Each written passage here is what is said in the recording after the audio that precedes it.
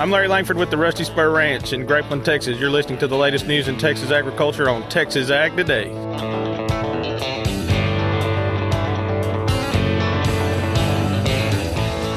Welcome to Texas Ag Today, a daily look at the latest news in Texas agriculture.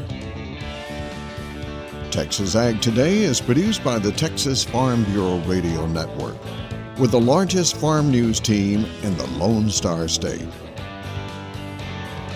Now here's the host of Texas Ag Today, Carrie Martin. Hello, Texas. It is always good to be with you for another edition of Texas Ag Today. So jump on in with me. Buckle up. Let's take a ride around the Lone Star State as we cover the most important industry in this greatest state in the nation, Texas agriculture. In the news today, we're getting a few more scattered rain showers around Texas here this week. And of course, we'll take every drop that we can get. As dry as we are, it's going to take a lot of rain to get us through this crop season.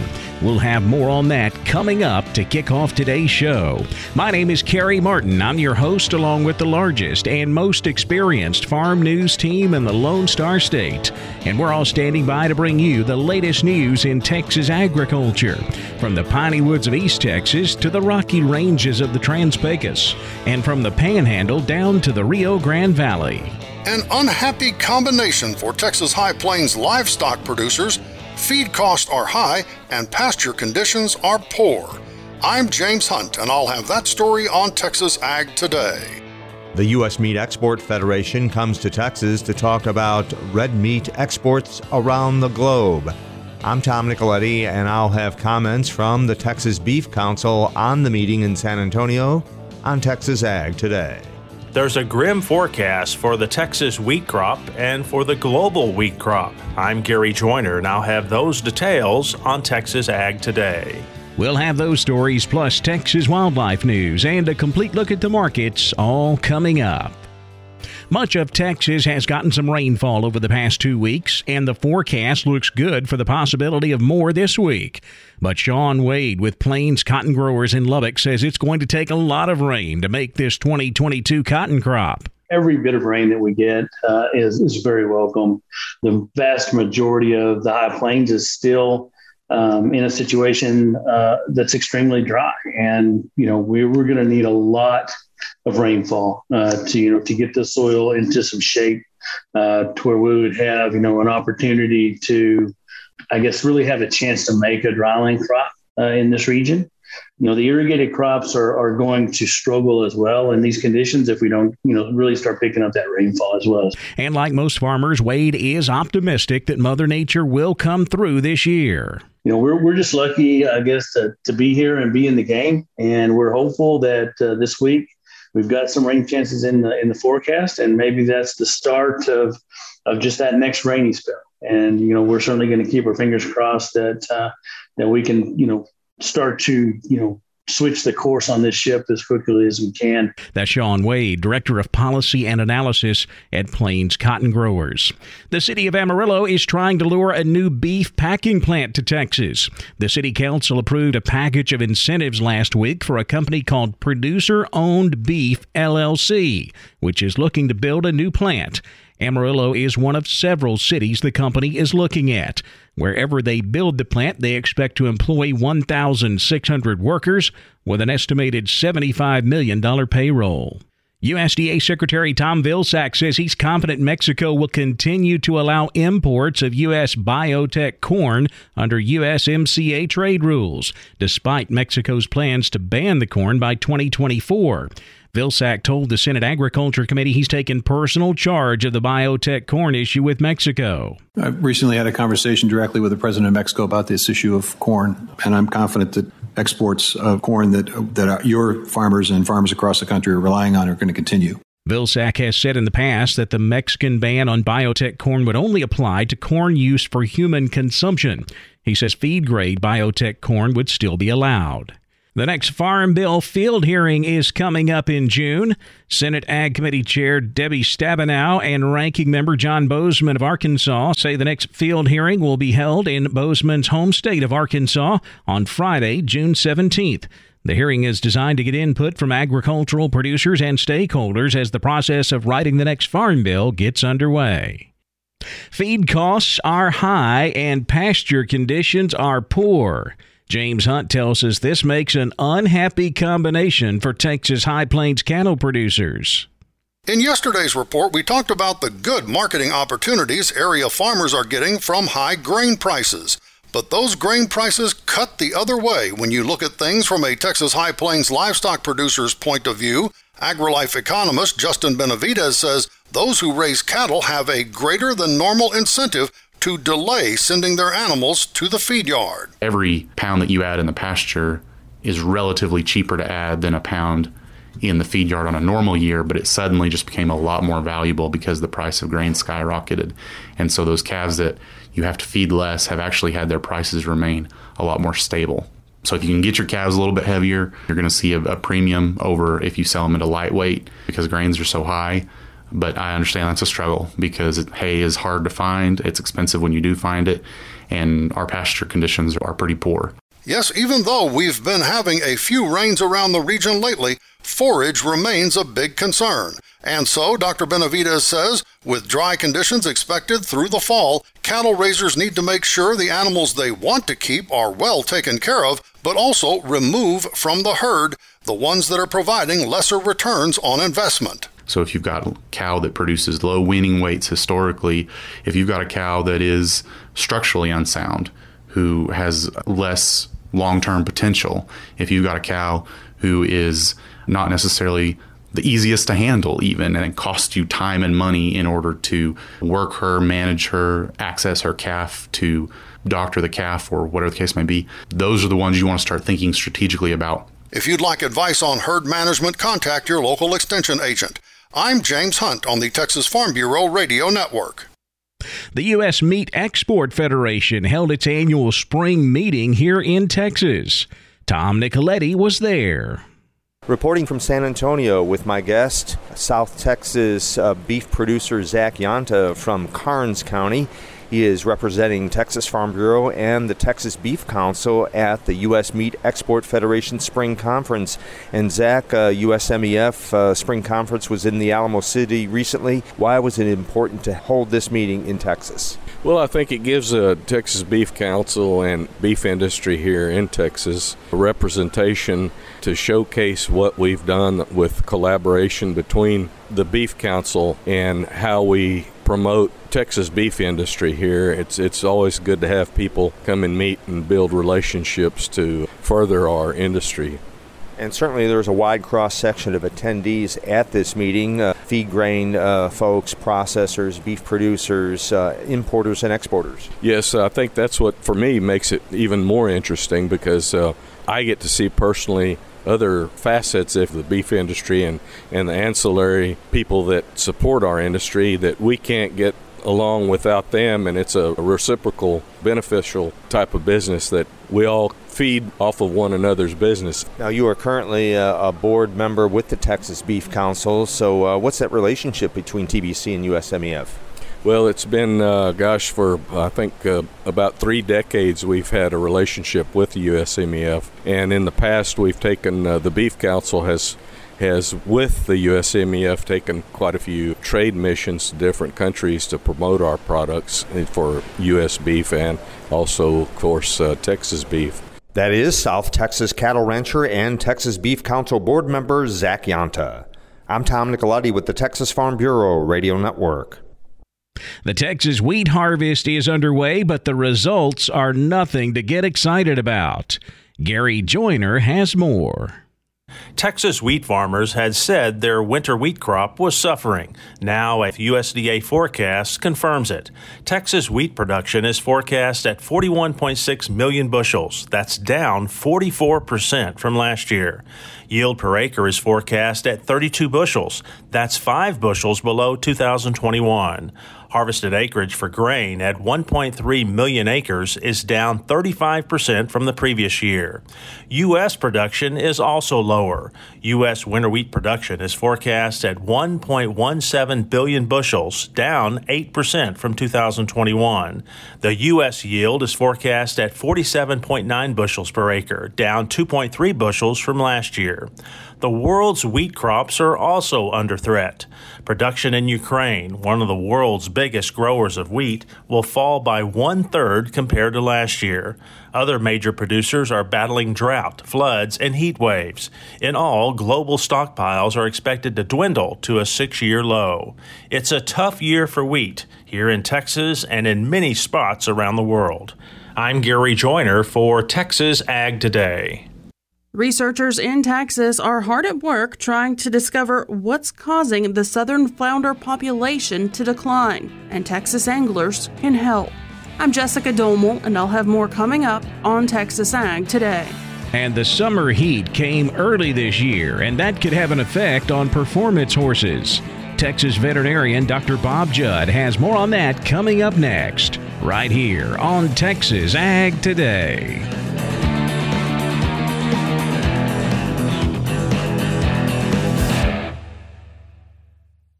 Parenting is full of surprises. You never know what to expect. So after our son was born, I called my Texas Farm Bureau insurance agent to set up a life insurance policy in case something happened to me. Sawyer is now 2. And we'll soon have a sister. There's no one else I would trust with protecting my family. Visit Texas Farm Bureau Insurance today at tfbinsurance.com for an agent you can trust with life's most important decisions. Coverage and discounts are subject to qualifications and policy terms and may vary by situation.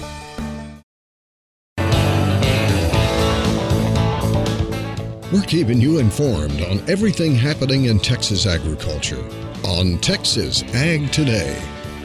The summer heat came early this year, and that could have an effect on horses. Dr. Bob Judd says horse owners should be familiar with exhausted horse syndrome.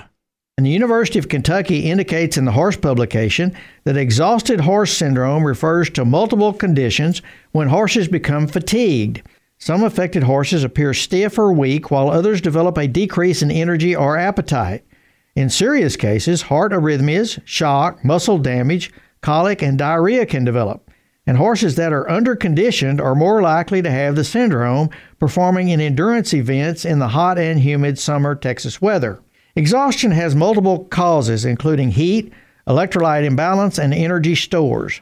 Heat must be removed from the body by sweat and air movement. And if this does not occur, the core body temperature increases, and sweat contains large amounts of electrolytes that are lost. The primary energy source for muscles is stored glycogen, and once the glycogen is depleted with exercise, exercise will slow or stop. If you are riding and think your horse may have exhausted horse syndrome, stop immediately and do not move your horse and call your veterinarian. Cool your horse by running large volumes of water over the entire body, and intravenous fluids may be required to cool the animal. If the GI tract is functioning, giving fluids with a tube through the nose can also help with cooling, provided the horse is not having colic symptoms. If the horse has colic symptoms and abnormal gut sounds, the stomach should remain empty. Exhaustion can be prevented with proper training, nutrition, supplementation of electrolytes, and allowing time for the horse to become acclimated to a new environment. I'm Dr. Bob Judd. This is the Texas Farm Bureau Radio Network. Researchers here in Texas are hard at work trying to discover what's causing the southern flounder population to decline. Jessica Domel tells us Texas anglers can help.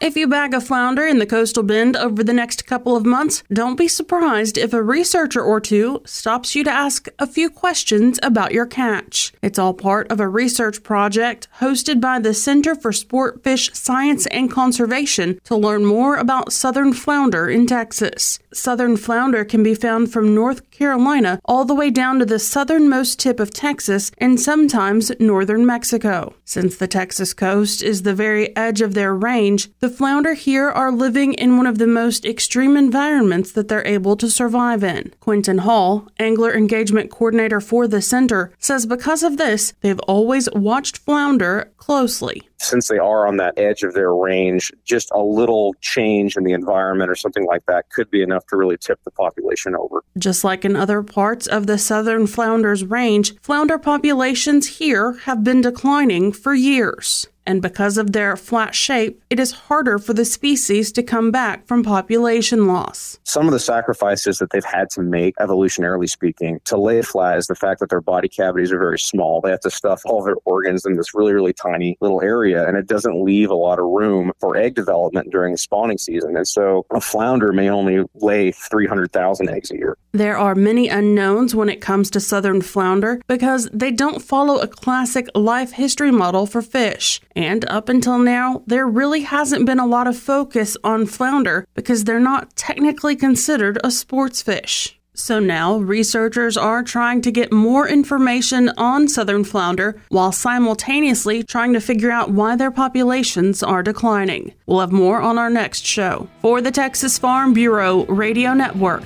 I'm Jessica Domel. The cattle market headed higher on Wednesday while the grain markets dropped lower.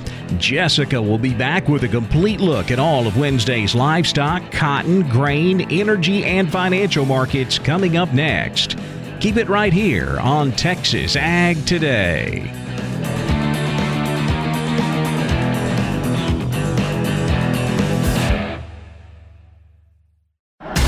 And we're back looking at another lopsided matchup, Jim. Today we have a combine taking on a train. Yeah, that heavy train is about 1,000 times heavier than the combine. No competition there. Right, especially given that it'll take at least a mile to stop that train. That's 18 football fields. It's no contest. Every day people are injured or killed trying to beat a train at rail crossings. See tracks, think train. This message brought to you by Operation Lifesaver. We're giving you the market information you need on Texas Ag Today. The cattle complex rallied on Wednesday after a slow start to the week Tuesday after the Memorial Day holiday. June live cattle were up $2.27 to $132.80. August live cattle up $2.52 to $132.90. October live cattle up $1.75 to $137.90. The feeder cattle market was supported by corn trading lower on Wednesday as well as coming back from that lower close on Tuesday. August feeder cattle up $4.60 to $169.72. September feeder cattle up $4.27 to $172.40. October feeder cattle up $4.07 to $174.77. Boxed beef was mixed. Choice down 23 cents to $267.31. Select up 81 cents to $249.46. Now let's take a look at the livestock auctions. We're walking the pens with Larry Marble. Auctioneer Troy is ready to sell some cattle for us, so let's let him help us do it at Lexington Livestock Commission Company, Lexington, Texas. They sell on Saturday. Russell Heller, how was that last Saturday sale? Yes, sir. Had a good sale, 580 total head with 117 cows. Walk the pens with us, please. All right. Thinner packer cows, 30 to 56. Then the better cows, 57 to 87. On the steer and bull calves, 3 to 4 pounds, $120 to $2. 4 to 5 weights, $115 to $190. 5 to 6 weights, $1.10 to $180. 6 to 7 weights, $1.05 to $160. 7 to 8 weights, $1 to $150. On the heifers, 3 to 4 pounds, $115 to $185. 4 to 5 weights, $1.10 to $180. 5 to 6 weights, $1.05 to $165. 6 to 7 weights, $1 to $150. 7 to 8 weights, $95 to $135. Good. What was the count? 580. How many cows did you have? 117. How did the cow price shape up this week as opposed to last? It's probably a couple of dollars cheaper than the week before. All right. What was your response to your calves and yearlings from the buyers? Yes, sir. I mean, it was still a good active market, and everybody was wanting to buy a few of them. Do you know of anything for this Saturday? Yes, I do. One guy's going to have about 20 or 30 older, short and solid mouth cows that'll be bred, and another guy's going to have probably 30 or 40 weaned calves coming off some ryegrass. Well, you got to start with some cows and calves and some calves, so tell everybody how to get a hold of you. Yes, sir. You can get me on my cell, and that number is 979-820-7002. We appreciate it, Russell, and we'll talk to you before the week's end. Thank you, Larry. Thank you, sir. Bye-bye. Goodbye. Neighbor, it's always great for me to talk to all these good livestock market operators. I've been doing it for 26 years now, and I appreciate you letting us do it today from Granny Marble's kitchen table on the Texas Farm Bureau Radio Network. It's been Walking the Pens. I'll see you tomorrow. Lean hogs traded higher Wednesday, supported by a reduced supply and strong demand. June lean hogs up $1.82 to $109.80. July lean hogs up $4.42 to $112.42. Block cheese was unchanged Wednesday at $2.24. Barrel cheese was up 0.75 cents to $2.30. Dry whey was up 2 3/4 cents to 55 cents. And of course, that does weigh in on our Class 3 milk prices. May Class 3 milk was even at $25.20 a hundredweight. June Class 3 milk down 9 cents to $24.48 a hundredweight. We saw double-digit losses in the cotton market on Wednesday. Analysts say trade was impacted by a stronger dollar and the prospect of rain in Texas over the next couple of days. July cotton down 44 points to 138.98. October cotton down 47 points to 130.08. December cotton down 50 points to 122.45. As I mentioned earlier, corn was lower on Wednesday on the prospect of some rain in the Corn Belt. July corn down 22 1/4 to 731 1/4. September corn down 21 1/4 to 703 3/4. December corn down 20 to 691 1/2. Hard red wheat was also lower Wednesday. July hard red wheat down 37 1/4 to 1128 1/4. September hard red wheat down 36 3/4 to 1135 1/4. July hard red wheat down 37 1/4 to 1128 1/4. July soybeans were up 7 Wednesday to 169 1/4. July natural gas up 58 cents to 8.73. August natural gas up 58 cents to 8.72. Crude oil prices rose on Wednesday as leaders over in the European Union agreed to that phased ban on Russian oil. According to Reuters, China also ended its COVID lockdown in Shanghai. July crude oil up 76 cents to 115.43. August crude oil up 98 cents to 112.89. The financial markets fell on Wednesday after some volatile trade. According to Reuters, traders were concerned that the Federal Reserve will keep raising interest rates. The Dow was down 125 points Wednesday to 32,864. The S&P 500 down 18 to 4,114. The Nasdaq down 36 to 12,044. Well, that wraps up our look at the markets, and that wraps up this edition of Texas Ag Today. We hope you join us next time for the latest news in Texas agriculture. I'm Jessica Domel, and we hope to see you then. Thanks for listening to Texas Ag Today. Be sure to subscribe to our podcast on Apple Podcasts, Google Podcasts, or Spotify. For more Texas Ag news and information, check out our website at texasfarmbureau.org or tfbradio.com. Texas Ag Today is a production of the Texas Farm Bureau Radio Network.